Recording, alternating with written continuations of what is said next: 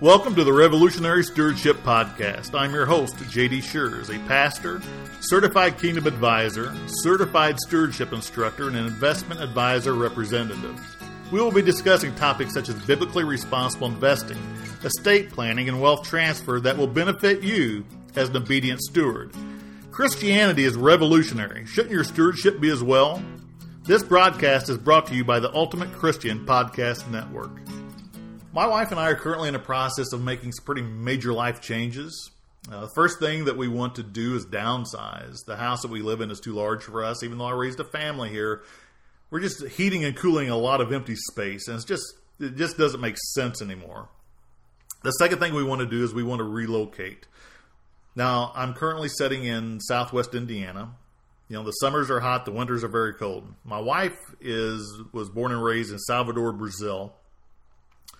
So she's not a big fan of the sub-zero weather that Indiana can provide in December, January, February timeframe.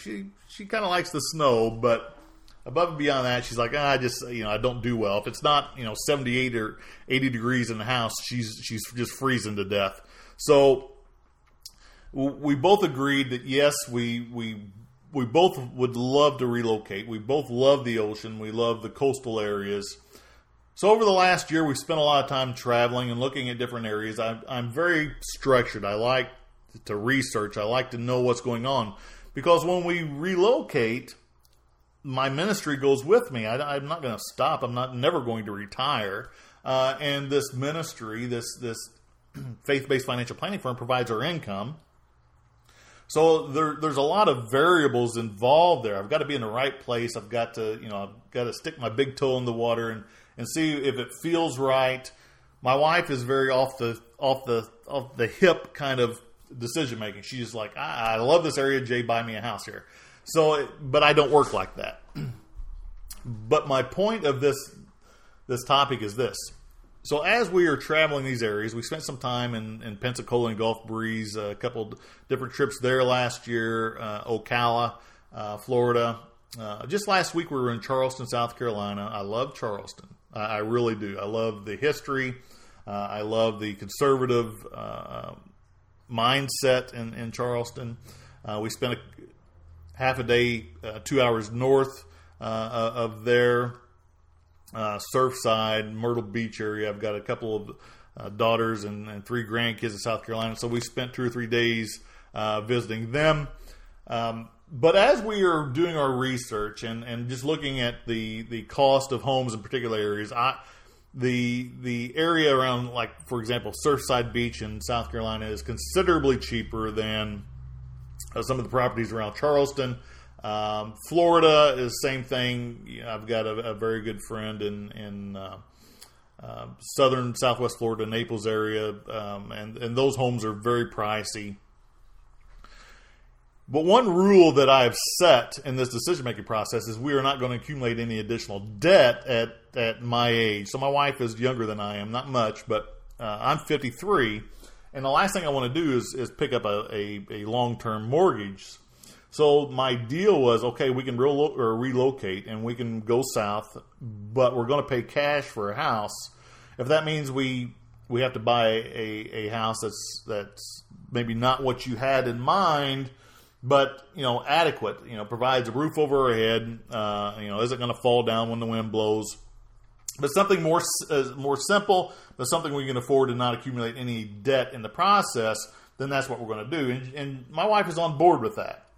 She's like, yeah, we don't need a big house, Jay, and I understand not wanting to accumulate any debt. But as we're driving around looking at these places, we visited an area just north of Charleston called Isle of the Palms. And some of those homes there were just incredibly beautiful and massive. I don't know how many square feet they were. I'm guessing 5, 6, 7, 8,000 square foot, sitting on the beach. So my wife starts Googling the real estate for sale in that coastal community. The homes are $4, $5, $6 million. And it really started the process of me thinking, okay, Jay, this is something you're going to talk about on one of your podcasts. Because you don't see 20 and 30-year-olds buying those homes. And I've been a financial planner for 24 years. I'll be hitting, actually, this is September. It's been 24 years exactly. So I'm entering into my 25th year. There's not that kind of money around. The number of homes that are in those areas, yeah, you're going to, I've spent some time doing some speaking in Southampton's, Long Island area, and you see some entertainers and professional athletes buying homes there. One of the Mannings, had a home there. I mean, you see it, but when you get into these coastal communities, there are a lot of homes that are $1, $2, $3 million. And I know, because I'm in the business, that those people are not paying cash for those homes. They're borrowing money. And you know that it's not 20 and 30-year-old kids buying those homes. That is not where you raise a family. And it's alarming to me that, number one, that people would go into debt at an older age. Okay? And buying these extravagant homes, and maybe not even living in them, just renting them out. I don't know every particular situation, and I don't want to be judgmental in the process. But it really leads me into the conversation that I want to discuss today, and it's the word is insolvency. Okay? So when I think of insolvency, I think of entertainers because they're in the limelight. And I think of Sammy Davis Jr. So most people our age, in their 50s and 60s, know Sammy Davis Jr. He's a wonderful entertainer, just a brilliant man. But he made some really bad business decisions. His estate is insolvent. And insolvency means this, that you owed more money at your death than what you were worth. Okay? And that's the case with Sammy Davis Jr. He owed the IRS. He owed a lot of different debts. He made some really bad contract deals. They took advantage of him, which I find it hard to believe, but it happened. So his estate is insolvent, which means they're paying creditors after his death. All right? So let's talk about insolvency. Insolvency, to break it down, is you owe more money than what you're worth at your death. How do you owe more money than what you're worth at your death? Well, you probably have borrowed money. Okay? You have mortgages. You may have car loans, you may have business debt. There's just a number of variables that can be included in insolvency. And here's the thing. Most people in their 20s and 30s are insolvent. Okay? Without the use of leveraged money, they are insolvent. And let me explain without the use of leveraged money. Leveraging money is using life insurance. Okay, so leveraging means I pay $1 and I get $5 in life insurance. Okay, you've leveraged, which is extremely intelligent. All right, as a person that's trying to be a good steward, there's nothing wrong with leveraging money and utilizing life insurance. But as we age, this is what strikes me. As we age, the number of people that I see that are utilizing debt in their 60s and 70s really scares me. Okay? Now, back when the interest rates started to drop, so 2008 time period, they took the interest rates really low because they made a lot of the United States, the banks. I mean, they were giving mortgages to people who didn't have jobs. I mean, it was just incredible. But we got into a financial nightmare. We had the mortgage bubble burst, 2008. The economy fell to pieces. It's not like we didn't see it coming. But they reduced the rates, and I had elderly clients in their 70s asking me my opinion about refinancing their homes. I'm like, whoa, why? Why would you do that? Well, Jay, they're offering us, 2.5%. I said, no, they're not. They're not offering you 2.5%. That doesn't make sense. I said, let me see the paperwork. So I look at the paperwork, and they were interest-only loans, which means that no principal was included in the payback. They were just paying the interest on $200,000, $300,000, $400,000 refinancing. I'm like, this is criminal that these companies, these mortgage companies, are doing this. And I talked to several of these clients out of that. I'm like, when it's too good to be true, it's too good to be true, right? You know, they were looking at, well, we've got this $250,000 home. We can take some cash out and we can reduce our mortgages. I'm like, you're not paying anything back. I said, what happens when you die? Well, I guess our kids are just going to have to figure it out. That's terrible planning. Okay, it's just terrible planning. But as we look at this insolvency issue, I don't know if people understand what happens when you die.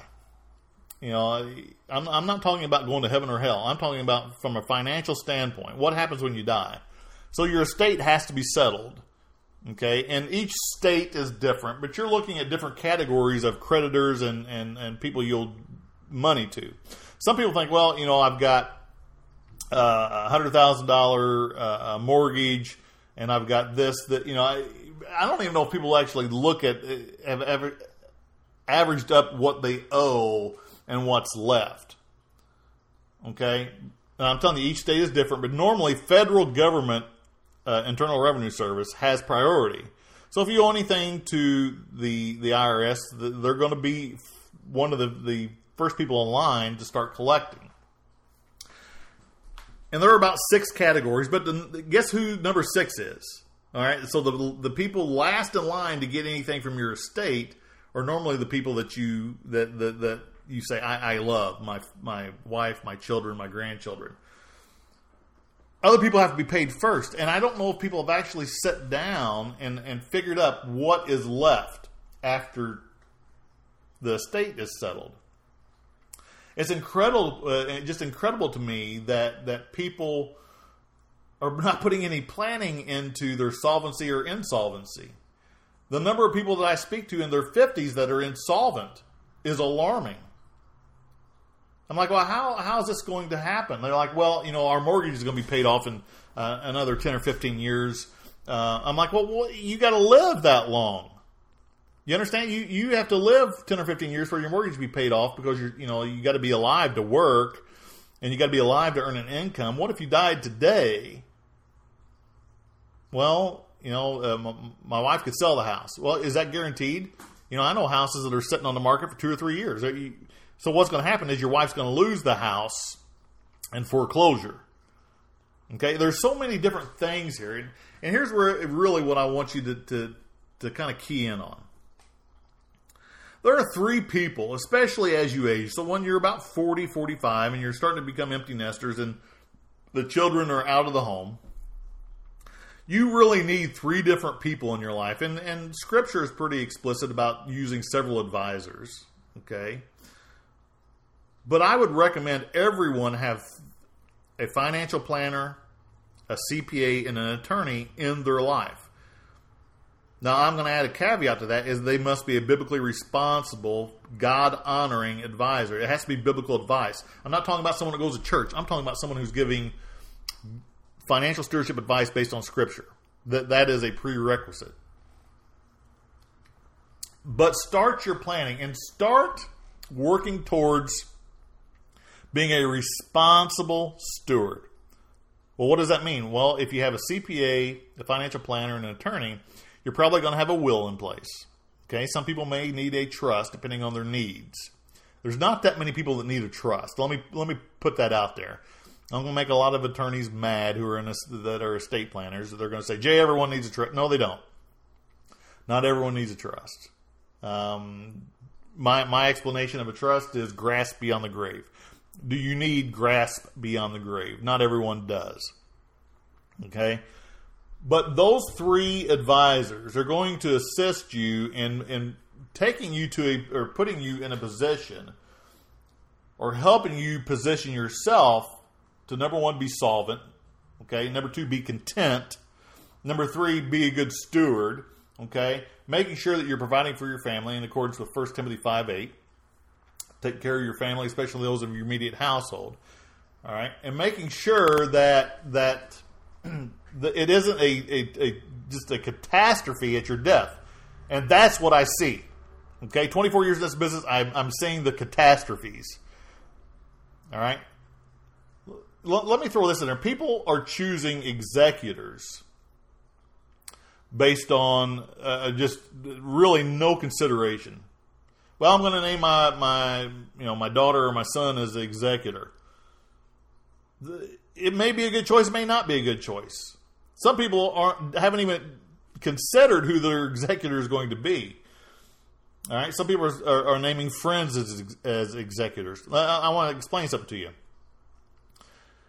If you name a friend as an executor and you have IRS debt, and that executor doesn't pay the creditors in accordance with what the statutes are at the time, can be held personally responsible or personally liable. For example, the executor may say, well, there's $75,000 in the estate. I'm going to give that to my friend's wife. And there may be $80,000 of IRS debt.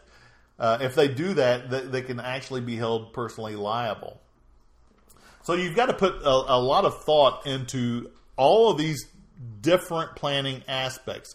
And I'm not trying to scare you today. I'm trying to say, listen, you've got to have some planning, okay? Especially once you hit about that 40-year mark. Now, I'm not saying that a 25-year-old doesn't need planning. I'm just saying that the in-depth planning aspects, normally you don't see them until someone, is in their 40s and 50s. Even though I think everyone needs a will. And I think everyone should look at their solvency. Okay? So let me explain life insurance just real quick. I mentioned leveraging life insurance. Life insurance is what makes an estate solvent. That you have enough money to pay your bills, to pay your debt. That's the purpose of it. When you're younger, you're probably going to be looking at term insurance. Okay? To make sure that the mortgage, you don't want to leave a mortgage to your spouse. You just don't. You don't want to leave debt to your surviving spouse, especially if there are young children involved. You just don't. You want to make sure that there's enough cash there that they can invest it into something conservative that would provide an income for the rest of their lives, or maybe sending your children to college. There's just so many things, but life insurance is almost always included in that conversation to make your estate solvent. Because most people without life insurance, their estate is not solvent. And I understand a lot of people, the majority of their assets is in a 401k or retirement plan. To say, well, that's what I'm going to use to be solvent is actually not that great of a plan. Because you're using taxable money when you could be using tax-free money. It just doesn't make any sense. A lot of people don't want to pay premiums. Well, I'm telling you right now, stop being a knucklehead. All right? That's a little harsh, but I've got to be a little harsh because I'm tired of hearing people saying, I'm not buying life insurance because my wife is just going to go blow it on whatever. Listen, that is complete and utter nonsense. Okay? Use life insurance as a leverage. Use life insurance as a leverage to make your estate, number one, tax efficient and solvent. It's that simple. We look at these horror stories like the Sammy Davis Jr. I mean, I don't know how long I haven't researched. I could Google it real quick. I don't know how long Sammy Davis has been dead. It hasn't been that long. But his estate is still paying bills. And his surviving family, guess what they got? Zero. Nada. Nothing. Okay? Do you think that's what Sammy Davis Jr. wanted? I doubt it. Okay? I doubt that's what you want. Here's my advice to you. I don't care what age you are. You need to sit down and look at your assets versus liabilities. Your goals, your aspirations, what are you trying to do? And put it together. All right? And figure out how to accomplish that. A lot of people can't do that on their own. There's nothing wrong with not being able to do it on your own. You need to ask for help. But the problem is a lot of people won't ask for it. They procrastinate because they're going to live forever. They'll figure it out when they're 65. Once again, utter nonsense. As a military policeman, I could tell you that everyone that I pulled out of a vehicle, a fatal car accident, or even losing some of my dear friends in combat, not everyone dies when they're 80. Okay? Yeah, when your number's up, your number's up. You need to be prepared for it, number one, from a salvation standpoint. You need to be able to answer in the affirmative. Do you know where you're going to go when you die? You got to be able to. You've got to know that you're going to heaven. Okay, that's priority. Number 2, that you're not leaving a complete barn fire for your family to deal with after you're gone. If you want to talk about it, I'd love to talk to you about it. I would love to talk to you about it. You can find our contact information at kingdomplanadvisory.com. kingdomplanadvisory.com. I cannot stress enough that unless it's God's plan, it's not the right plan. Unless it's God's plan, it's not the right plan. Okay? God has given us over 2,300 scriptures to tell us how to handle money, how to deal with these things. All right? Let's have that conversation. Let's have that conversation. At kingdomplanadvisory.com, you can sign up for our newsletter. You can sign up for a free consultation. You can do a number of things. But please stop procrastinating. Listen, I don't know whether you know this or not. Okay, it's not a secret anymore, so I'm not gonna speak behind closed doors. Mortality is 100%, people. You're not getting out of here alive. You need to figure out what's going to happen when you die. Okay, you've got to figure that out. Not tomorrow. Not next Tuesday. You have to live and plan like you're on borrowed time, because you may be and not know it. You may be in overtime right now and not know it. So just stop procrastinating, please. Because I have personally witnessed, and I can't even count the number of times over the last quarter of a century as a financial planner, the disasters that are left behind because of lack of planning or zero planning. You know, that comment, well, I've got life insurance at work. Yeah, that may be 1 time your salary. That, once again, that's not planning. You need to plan for solvency. You need to plan for provision. Okay? There's just so many things. Once again, I would love to talk to you about it. All right? I don't bite. I'm not going to make you feel bad because you haven't got anything in place yet. Okay? Just simple things like just reviewing beneficiaries. The number of people that have their beneficiaries all just out of whack on their qualified assets, their retirement plans, their life insurance. It's just good to have an advisor, a non-biased advisor, take a look at it. So please, sign up for a consultation. I'll be happy to talk to you. I'll get you on the schedule. And let's figure this out together. We can figure this out together. I'm telling you. So God bless you. I'm praying that you make the right decision. The right decision is number 1, making sure that you're using God's plan for your financial stewardship. And number 2, I'm praying that you get off the sofa and make an attempt to ask for the help, to ask for the guidance, pray through it, and get something in place. Get something in place for the people that you love. So God bless you. I look forward to speaking to you. Thank you for listening to Revolutionary Stewardship. I encourage you to visit kingdomplanadvisory.com to read our latest articles and sign up for our monthly newsletter. If you would like to arrange a free stewardship consultation, please schedule on our website, or you may call 888-226-7614. Securities offered through Vanderbilt Securities, LLC, member FINRA, SIPC, and registered with MSRB. Advisory services offered through Vanderbilt Advisory Services. God bless.